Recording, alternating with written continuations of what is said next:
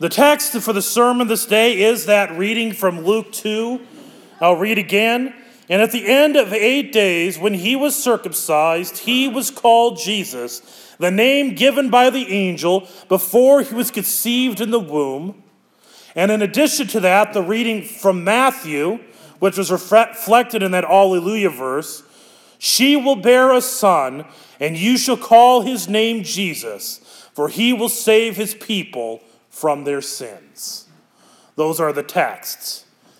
Grace, peace, and mercy to you from God our Father and our Lord and Savior, Jesus Christ. Amen. It's actually kind of amazing that one verse out of Luke, there's actually there's actually quite a few good sermons that could come out of just that one sentence. But I'm going to focus on that name of Jesus.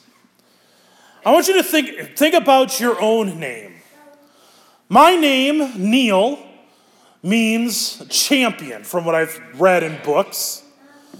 It doesn't reflect on my favorite football team, but that is what the name means. But it's not actually why my mom picked the name. The story that my mom told me was that way back in June of 1969, I believe.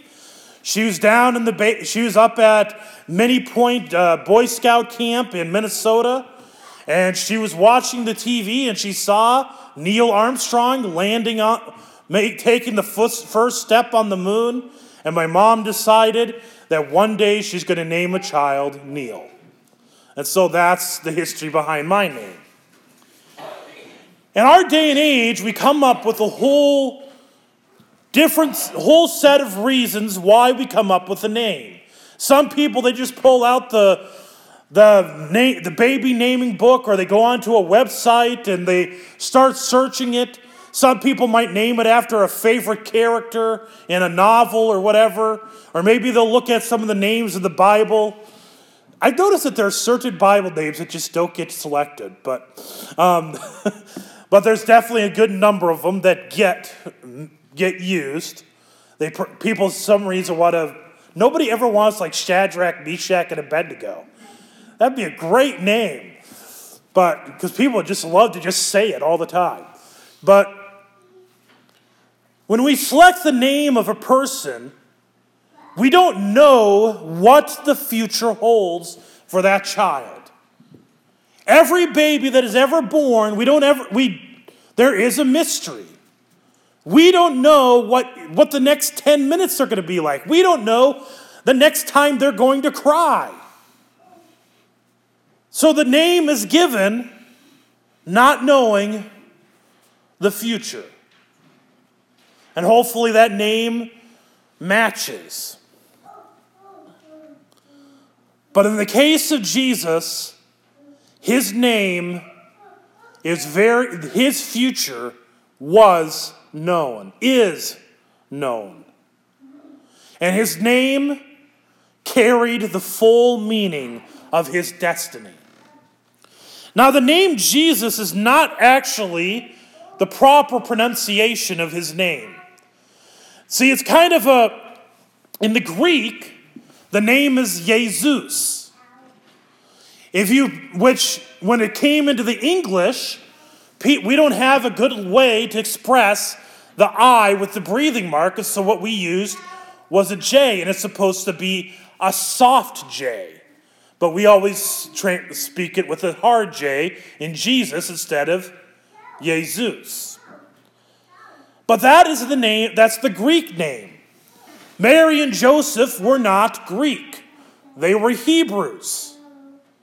And so the name in the Hebrew was Yeshua, which, if you know anybody named Joshua, it is of the same origin. And in fact, if you don't realize, I don't know if you realize this, but you probably know a lot more Hebrew than any of you realize, because so many of our names are Hebrew. If you know anybody named David, Nathan, Samuel, Aaron, Joseph, Joshua, Sarah. I could go on and on. There's a whole slew of names that are very much Hebrew names. And as I mentioned, yes, Joshua is the Hebrew name for, is it the same as saying Yeshua? And the name literally, it literally means Yahweh saves. That's what the name of Jesus means. Yahweh saves. Which is why that name is so important, that we don't lose the knowledge of that name, Yahweh, because it is in the name of Jesus. It's actually in some of those other names that I mentioned before. In fact, whenever you say the word hallelujah, it's in there. Hallelujah literally means praise Yahweh. So what does Jesus save from? Why is that the name? And why Yahweh saves?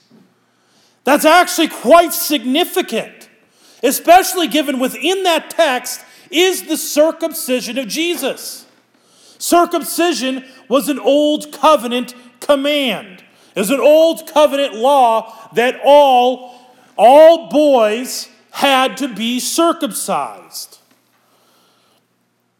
But you go farther back into the Old Testament and you go to the very beginning. You go to that familiar story of Adam and Eve. It was Yahweh who walked in that garden. It was Yahweh who said that the offspring of Eve would crush the serpent's head. It was Yahweh who spoke to Noah and saved his family through the flood. It is Yahweh who spoke to Abraham.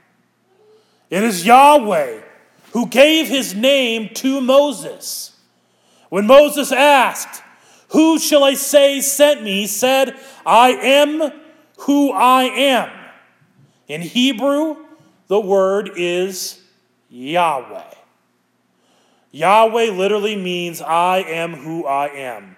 Every time you see in your Bible, you pull out your Old Testament, every time you see Lord, L-O-R-D, in all caps, that is Yahweh. It's right in that spot. And so it was Yahweh who spoke through that burning bush to deliver the people of Israel out of the bondage of slavery in Egypt. It is Yahweh who spoke to David and Solomon. It is Yahweh who spoke to Isaiah, to Jeremiah, to Ezekiel, to Daniel. All in ways that through all these things, he saved his people all throughout the Old Testament. But the reason he preserved Israel was because of that promise he made in the garden. Within the nation of Israel was the line to the Messiah, to the Christ child. He kept them alive to make sure that his promise that the Christ would be born. And in the garden, they knew what it was, what it meant when he said that serpent's head would be crushed. And they would begin to understand it even better when they would have their first children. They were to be saved on account of their sin. They brought sin into the world. The consequence of that sin was that they had to leave the garden where they had everything there for them. All the food they could eat, plenty of warmth, nothing cold. Life was wonderful. They were expelled from it because of their disobedience. And the promise was given that they would face death. Something they'd heard about, but they had never seen. But they did see it when Cain murdered his brother Abel. We read that text so fast and we've heard it so many times. But any of you who've ever been a mother or a father, think about how horrible that would be to learn that one of your children killed the other child. Now realize the fact that they had never seen death before that happened. Cain killing Abel is one of the most tragic moments of all the Bible when you realize the context of when it happened. And as you read through Genesis 4, you read that more and more the world fell into sin and it became more and more corrupt. And it led to the flood. And after the flood, things did not change for long. They got bad again. And it all spiraled down all the way to our own day. I mean, right now, last night was New Year's Eve. Do any of you think that the world was being perfectly innocent yesterday? There's a reason why, statistically, this is, if New Year's Day lands on Sunday, it is the worst attended day of the church year. Because, we know it, many people are probably too drunk to come. To put it very bluntly.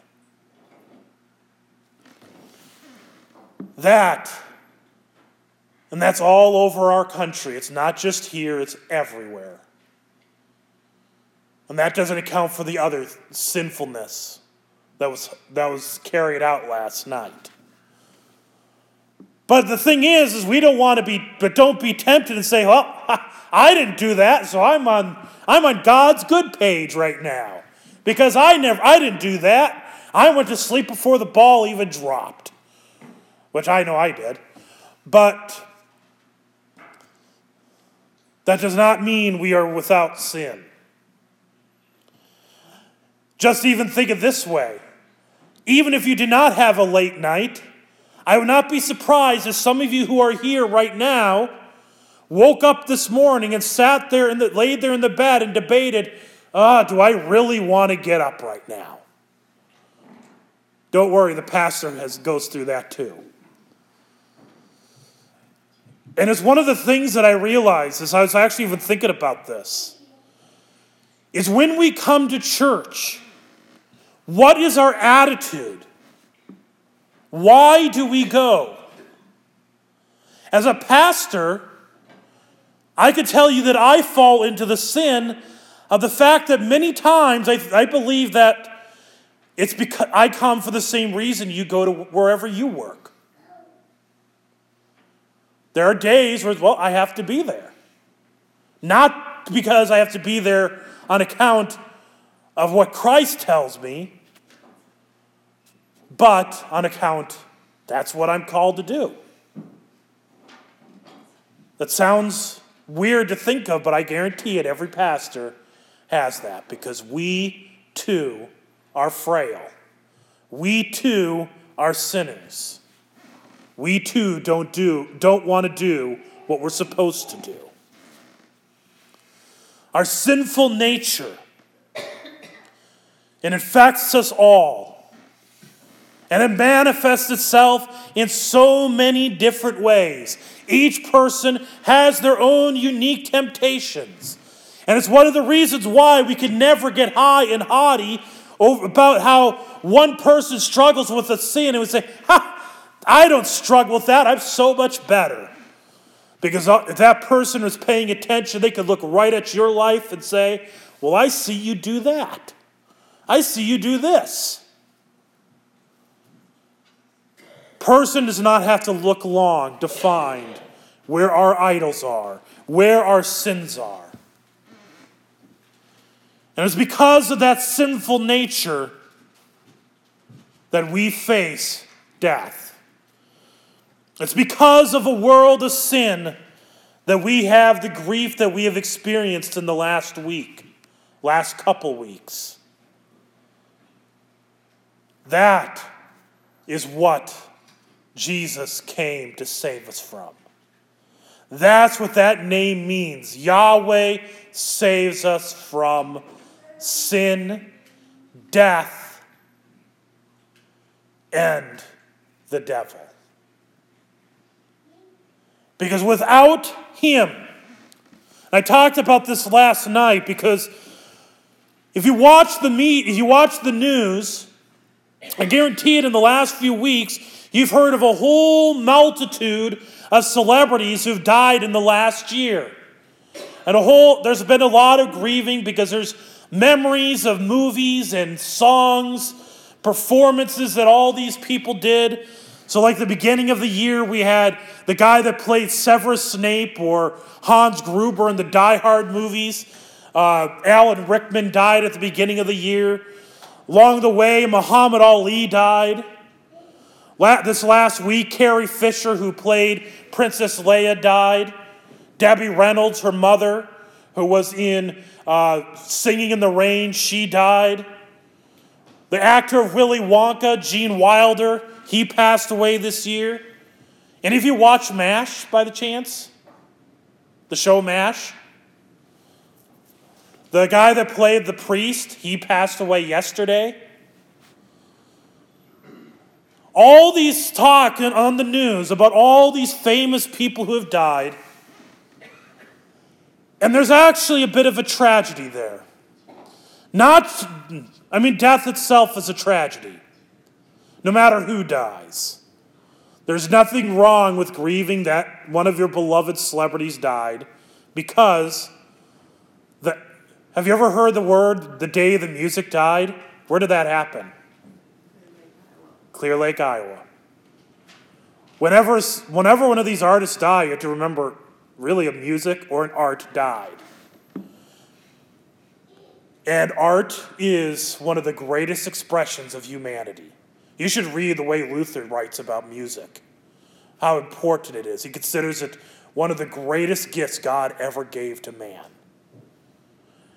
And I know one of the things that gets tempting is people try to make a comparison between the death of a soldier and the death of a celebrity. And we should be mourning both. Because you have to remember, what is a soldier defending? The Constitution of the United States and this nation. Could you imagine if this was a nation where you had no art, no music, no drama of any kind? And I'm not talking about regular life drama, that'd be wonderful. But I'm talking about acting or whatever, stage, whatever. Imagine if we had a world where there's no literature, no books. Would that be really a country you'd want to die for? It'd be a pretty pathetic country. The First Amendment is freedom of religion, but also of speech and the press. Two things being expressed by those artists. But the great tragedy in these deaths is when you watch the media, they're trying to cope with how to deal with this death. And they realize they can't do anything. They're feeling helpless. Because in our secular world, and this is where the tragedy actually gets greater. Do you know what religion Muhammad Ali was? Muslim. Many of these celebrities, I'm not going to say all of them, but many of them were not Christian. And many of the people reporting on it are also not Christian. They have no sense of hope. And that's why the death is hitting so hard. Because in a world that is obsessed with control, controlling everything, death, when it happens, and we're talking about death of natural causes, we can't do anything to stop it. which is why faith in Jesus is so precious. That name is telling you that when we face death as believers, it is not the end. It is the beginning of something so much better. What you see in this world, the joys that you've had in this world, don't come even close to the joy that is awaiting you. The joy in heaven, the joy in paradise. We deserve the prison cell of hell, but we get a mansion. One of the things I like in the King James, in John 14, it says that in my Father's house are many, in the ESV it says, in my Father's house there are many rooms. The NIV does it that way too. And the reason is because our language kind of confuses people. And when we hear the word house, we think of a building. But house can also mean like the house of, the house of Arthur or something like that. Now it's a family. The house is it's the people who are under like a single father or a single last name. So, for instance, for me, it would be like the house of Weemus. When you read in the Father's house, that's what it's talking about. It's not talking about a building. Because if you say, which is why they translate it as rooms. But in the King James, they get it better. It's actually, in my Father's house are many mansions. If you think of house as a building, that doesn't make sense. It's like, how could you have a bunch of mansions in a house? You can't. But you can have a family who everyone lives in a mansion. That's what is awaiting you, is a mansion with food to your greatest delight. With wine, the best of wine that you have ever had. And Luther was very much of the belief that there's probably really good beer there too. If you ever read some of his writings. He was German, they like beer. But that is what we await. That's what Jesus means. Is that by his blood shed on the cross, he saved us from sin, he saved us from our judgment, and he guaranteed us a place in his house, in his Father's house, in a mansion, in a place where we have no hunger. We will never see death again. In a place where there is music that no ear has ever heard. And it will never end. That is what awaits us. So I'm going to put to you what I put to the people last night. I actually did 2 different sermons, by the way, because last night was New Year's Eve and I had a different sermon. But how many of you do New Year's resolutions? I'm not saying if you complete them. How many of you at least think about it by chance? If you don't, it's actually I think it's actually good practice because it helps you. It's a good way to kind of just better yourself. Granted, a lot of times we don't make it past the first day or hour. But I want to challenge you to make a New Year's resolution that you can even pass on to your family or friends. As we have seen a year of so much grief, and I would not doubt that this year we will see more of it. Spend time with the one who is the source, the solution to grief. Our temptation is when things get bad, when life is hard, to withdraw from church, to withdraw from God. I've seen that many, many times. But that is very much like seeing another person get sick and deciding that when you get sick, you will refuse to go to the doctor. That doesn't make sense. When you're sick, you go to a doctor or you get medicine. You don't decide to not get medicine because another person got sick. We come to church because we are frail. We come to this place because we are dying. If you pay attention to the liturgy, much of it is preparing us for death. Because we don't know when it's going to happen. If anything's been told us this last week, we don't know when, where, how it's going to happen. It can happen at any point. It may happen today. Hopefully not, but it might. And it doesn't matter how old or young you are. It can happen to anyone. I have plenty of pastors that can tell you about the death of 1-year-olds, 2-year-olds.